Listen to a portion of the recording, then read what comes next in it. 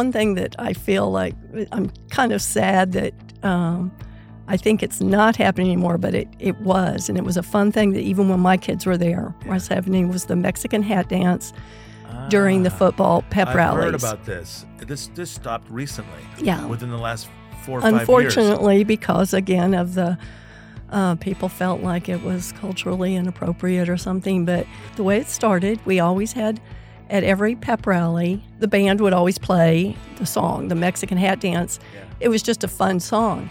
Since they always played it at one pep rally, probably about halfway through the season, someone had a sombrero. And there was a guy named Scott Sparks. He got out and started dancing around the hat. And people went crazy. And it was, I don't know, it was just such a blast that we did that. And it was, in no way, cultural misappropriation. Welcome to the Eanes Parents United podcast. I'm your host, Aaron Silva. Join me for meaningful conversations and timely information about Eanes School District, its past, present, and where we hope, for the good of our children, it's heading. This week, we're joined again by our excellent guests from episode 1, all of whom are Westlake High School alumni. Beth South, who you just heard from, Jeffrey Dochin, and Rex Hoover. Today, we'll talk a little bit more about Eanes history and then shift our focus to the present and how this rich history and legacy informs today's issues and debates. Please stay tuned to hear some great perspectives on how Eanes has changed as a community, why that change has occurred, and what we can do to preserve and restore the cherished spirit of Eanes.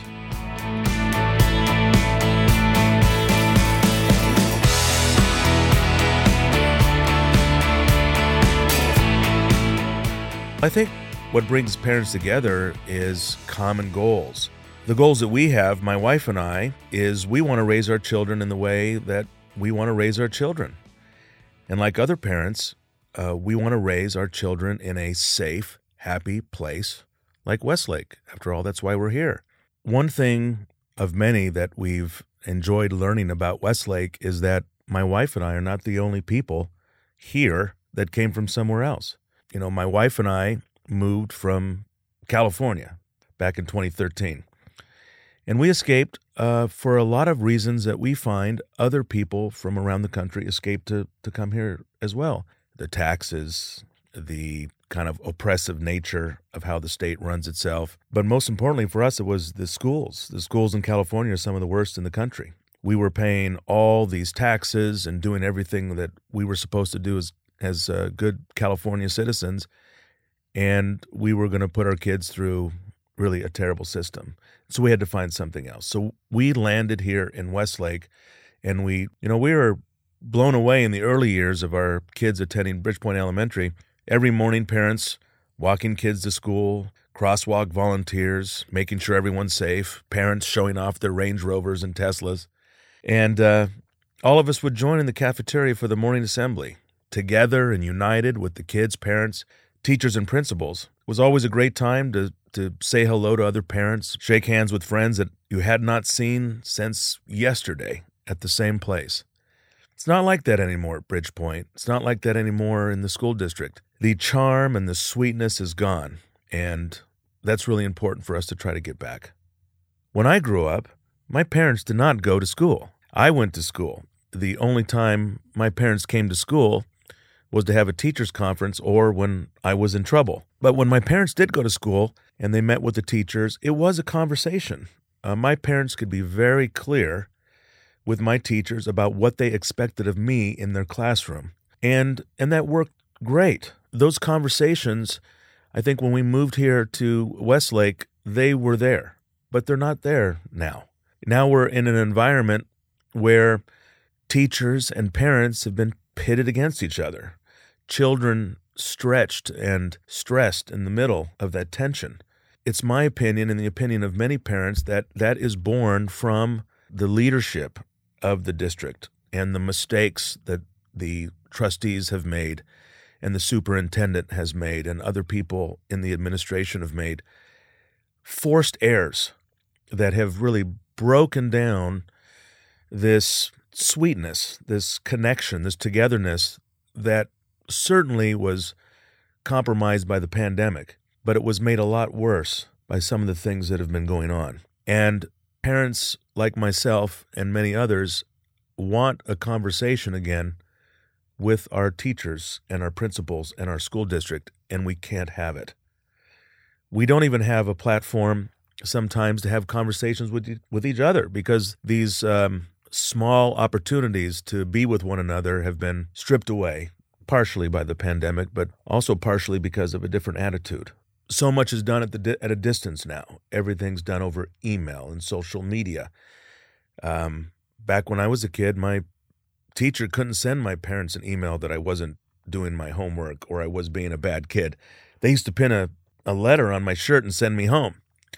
And my mom would, I knew when the envelope was unsealed, there was going to be a certain outcome when I got home, and there was going to be a different outcome when Mrs. Versaw licked the envelope closed, so I couldn't read it on the way home. That's not there today. There's just too much distance now. And again, another reason why we think this podcast is so important, because we want to have conversations that we're not able to have. We all do have a lot in common, and that is something we want to explore over this season of our podcast. Ian's parents don't want silence from their school or a teacher that can't be approached. Ian's parents don't want their children to learn things that won't help them make it into college or not make it into college. We don't want confrontations at school board meetings, and we don't want a place that isn't happy to live. We all want to go back in time just a few years and recapture what was special about Eanes and bring it forward again. We all want a school that functions, is financially solvent, and always striving for educational excellence. We have to have the right elected officials that are stewarding that leadership toward the vision that we have here in Westlake and for the Eanes School District. And we're going to talk about these issues openly in the Eanes Parents United podcast this season.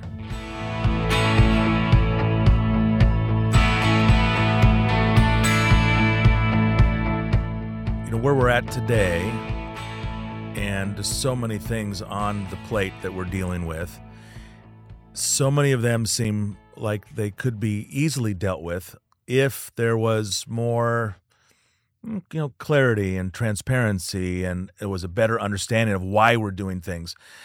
You brought up to me, I thought was an excellent example. We have a coach, a very successful coach, and we pay him a lot of money, but we know what he's doing, and we can see the results. It's clear. He's just murdering everybody out there, and we're going to win tomorrow night, or Saturday night, and win the championship again. The development of an athlete is a big, big deal. I don't know about you, but certainly for myself, I played athletics all of my years, and it formed me as a man. It formed me as an entrepreneur, as a business person. It's a different type of education, and it's such an appropriate education to get in that setting. Now we're embarking on these new areas that the school feels we need education in, around diversity and equity and inclusion and these things. And we may need that education. As I sit here, and I think a lot of parents on this podcast and in the community, they can't be clear that they even know what it is. And whatever it is, we don't know what the deliverables are supposed to be, in the same way that we can look to our coach and see what he's delivering. There's no, I'm sure when he took over the team, he had a vision for what the team would do and what the program would do. And he laid out that vision. And, along the way, it's up and down, but you had faith because you understood, you stayed with it. What is your sense about this? Is that where we're off the tracks, you think? In terms of change in the district and stuff, you always have to teach some non-academic issues. You have to touch on them. I believe there's been a real sea change in the last couple of years to where that's become way more prevalent. And in a 50-50 society on almost every issue, I believe that's just going to create division. Mm-hmm. And then I believe there's been some things done that have further, that could have been an opportunity to be a little bit more unifying, and has kind of pushed everything further apart. As you say, it's very easy to the deliverables of the football coach. How many games do you win? How many kids get scholarships? What's the overall participation? It's just very simple to measure. Very, very transparent, very open. Probably more so even than the teachers. And then some of the personnel that's been brought in. It was not a very public process. There's a lot of confusion about scope of work, review, deliverables, and public interaction. Those things, and so some of those issues, some of those personnel, it's been very hard for people to really understand what are they doing. Yeah. And, and if it's good for the teachers, then it should be good for the parents. It should be good for the whole district. It shouldn't be, well, we're going to work with our teachers on this, but we can't really tell you what it is. And we certainly can't teach you parents the same thing. And I think that has got a lot of people confused. Yeah. I think when you think about athletics, the outcomes, you're right. You can see how many wins we have and losses and the stats of all the players. But in athletics, there are immeasurable measurables. And it's what is done inside of a young adult to compete at that level and to win and to lose and to get back up and win, all that striving for excellence. And I'm with you. I think that there are a lot of things that we do depend on the school or partner with the school in teaching kids that isn't necessarily in a book, right? And this partnership, maybe we can talk about this a little bit. I think parents do have a partnership with the school. Parent is going to has a responsibility to feed the kids, make sure they're sleeping, make sure they have a place to do homework, they come to school clean, lice-free, they respect authority, and if they get a bad grade, you're curious about what's going on and you're engaged. And then the other side of the partnership is the school is going to get them ready to go on and be academically successful if that's what they pursue to do, or enter society and be able to be functioning, productive citizens. There's a meeting in the middle there, and sometimes I have a sense, and I don't know about you, that there's been a breach by a school that's deciding what it ought to teach kids, where those might be things that are really left for mom and dad to do.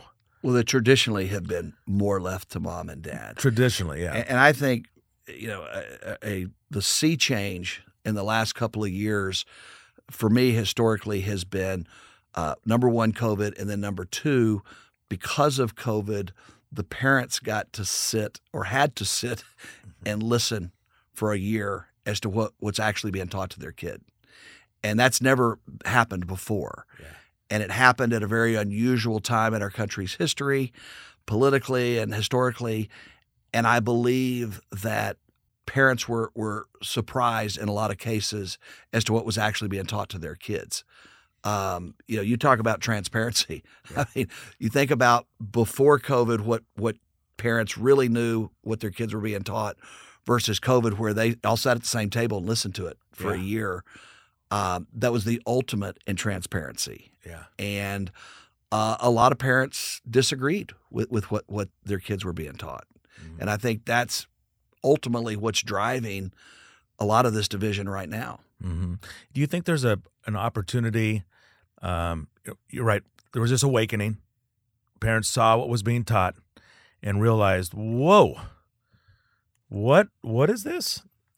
Do you think it's so far now entrenched in the syllabus of the school and it's institutionalized in how the teachers educate our children that it can't be modified or adjusted, or do you think it's just this is the way it is and we're going to keep going forward?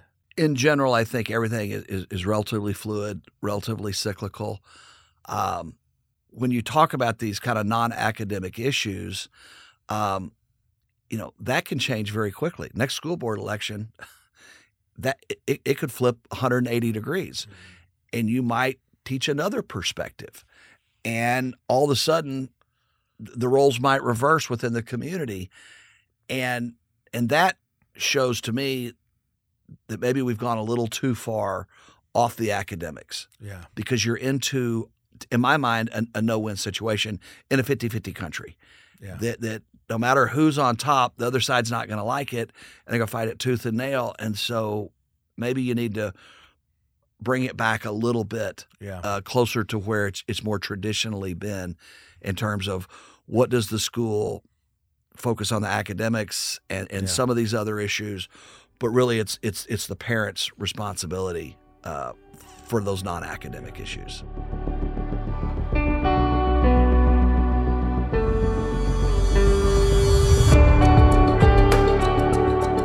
For this podcast to work and for us to achieve these common goals, we have to have a conversation. And so I want to encourage any of our listeners to write in, to call in, to go to the website, leave the comments, put comments on the bottom of the podcast.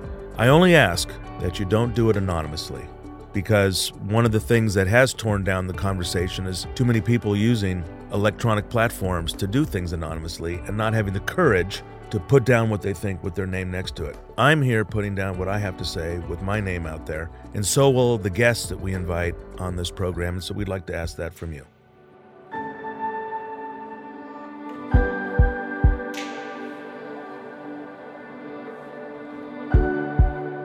What's an example of a tradition that's still happening today? The drill team. Yeah. Zenith, I think the dance drill team still does, the Zenith show. The names of things started with us. There were a lot of things that I watched. At least my kids were still doing, and and it was because we were so small. Like I said, probably 147, I think, in my class. Yeah. And so everybody knew everybody. Yeah. And you knew the teachers knew everybody.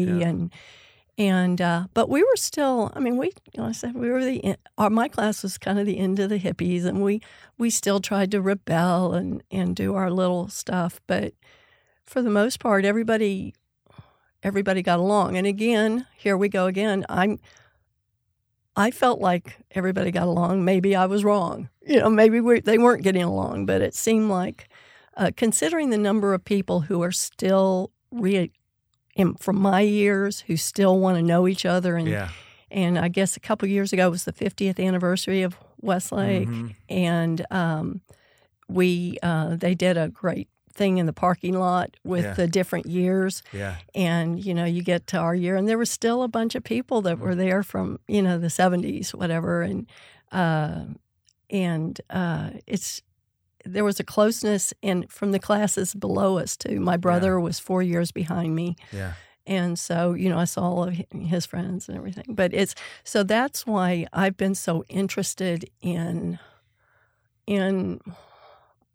the communication and the what's going on out here now, because it has been so good for so long. Yeah. And I feel like every school, every organization has some negative things, bad things happen. Yeah.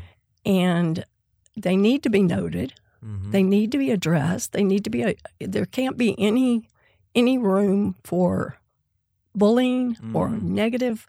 But at the same time, I would love, with all of this, to, as much as we're focusing on any problems and differences we have, I would love to, at the same time, focus on what we have in common and the things that we do love, and the way that's kind of where I come from, my passion and all this. Yeah, I agree, and that's why we have you here, because you and your classmates and the ones that came after you for many years certainly engendered that spirit of this community. And just in the time that we've been here, I've only been here 8 years, we're involved in this project because I've seen it change myself. It was our children were in elementary, and every day started with an assembly with Mr. Wirt in the cafeteria, and all the kids and all the parents that brought their kids were there, and it was a Pledge of Allegiance, and which, coming from where I come from in California, we don't do that. I did that as a kid, but it's pretty much extinct now over there. And then they did a pledge to the Texas flag, which there's a pledge to the Texas flag? Yeah. I'd have no idea. Of course there is. I had no idea. There's no pledge to the California bear, I can tell you that. And we just were blown away at how sweet and wonderful it was. And just in a very short time, that's all gone. And I don't feel that there's even, set aside the impact of the pandemic. It ended before the pandemic came along.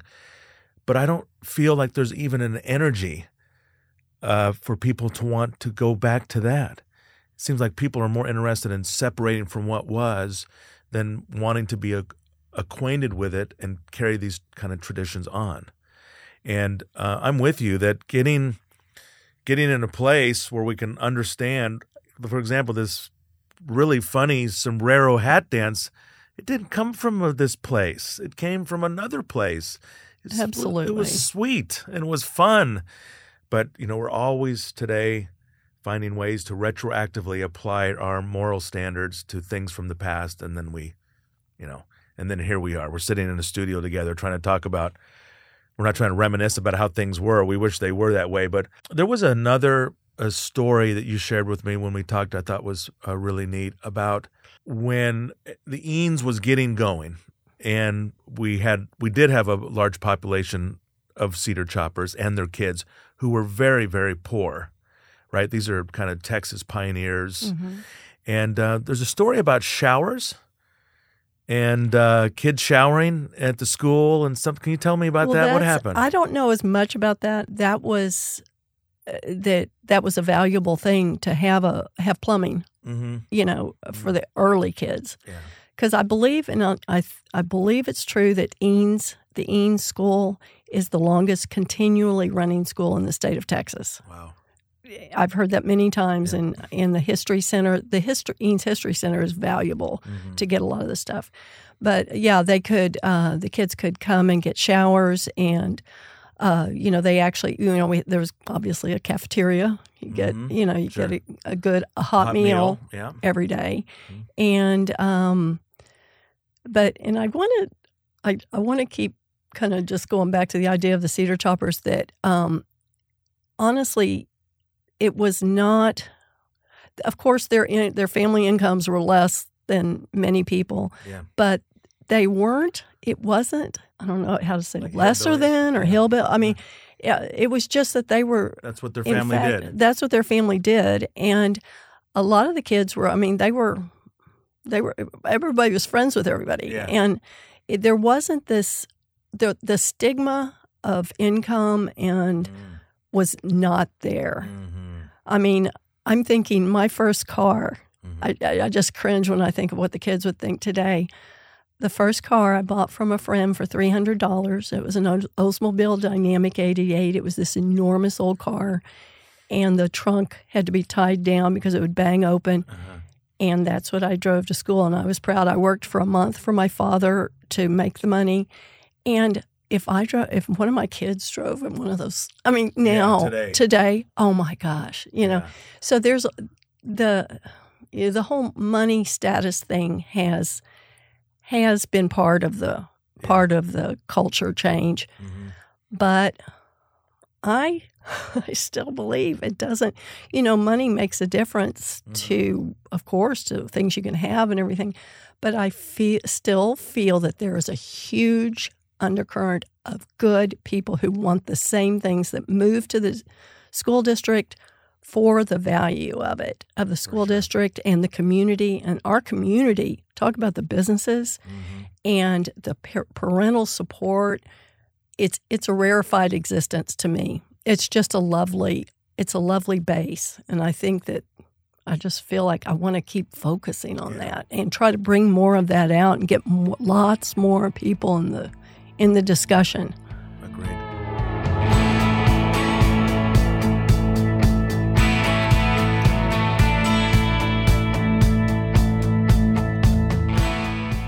What was it like to go to Westlake High School back then?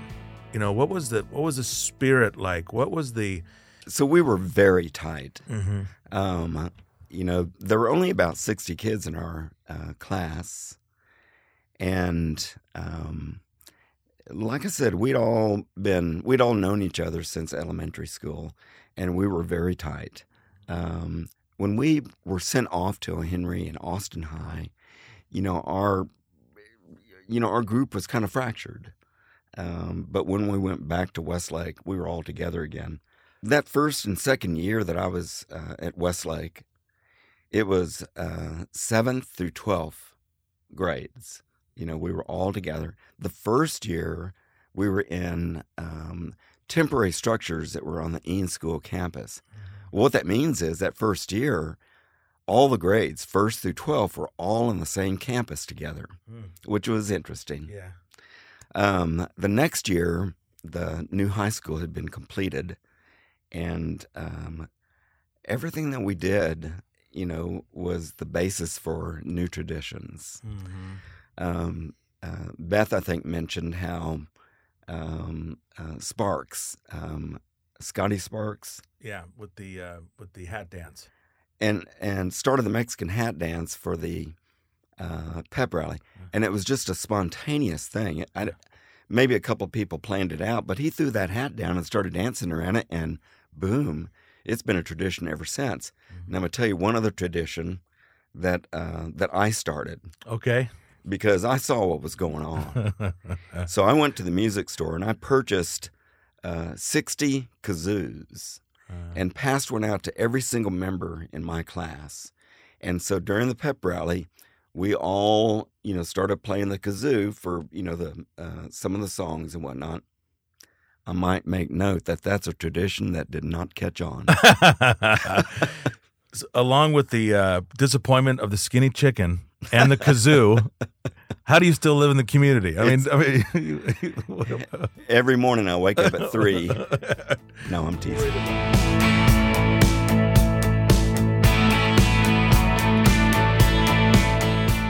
If I learned anything about Ian's ISD, it's what I've known about this country, and we all know as parents about this country, that there is an American story in every American town. There's an American family, and in every American institution like EISD. The spirit of charity in Robert Eanes to build that first schoolhouse in 1872 says it all. The independent spirit of Sophia Teague to walk to Austin from Galveston in 1859, leading to the land donation in 1896. The spirit of community to build the new school stone by stone in 1928. And the independence of the town to break away from Austin ISD in 1957 to do something special, something worth honoring. And then the community confidence to expand EISD further with Westlake High School in 1969, adding that final stone to service those of generations of children yet to even be born. This podcast is for parents with deep roots in the legacy of Texas, Austin, and Westlake. And this podcast is for the parents that came here, like me, from all over the U.S. to plant their family tree next to the cedars that carpet all of Westlake today. This is who we are. This is where we came from. And this is why, as parents, we must be united to carry the torch and pay our respects to those that created this institution for us and our children.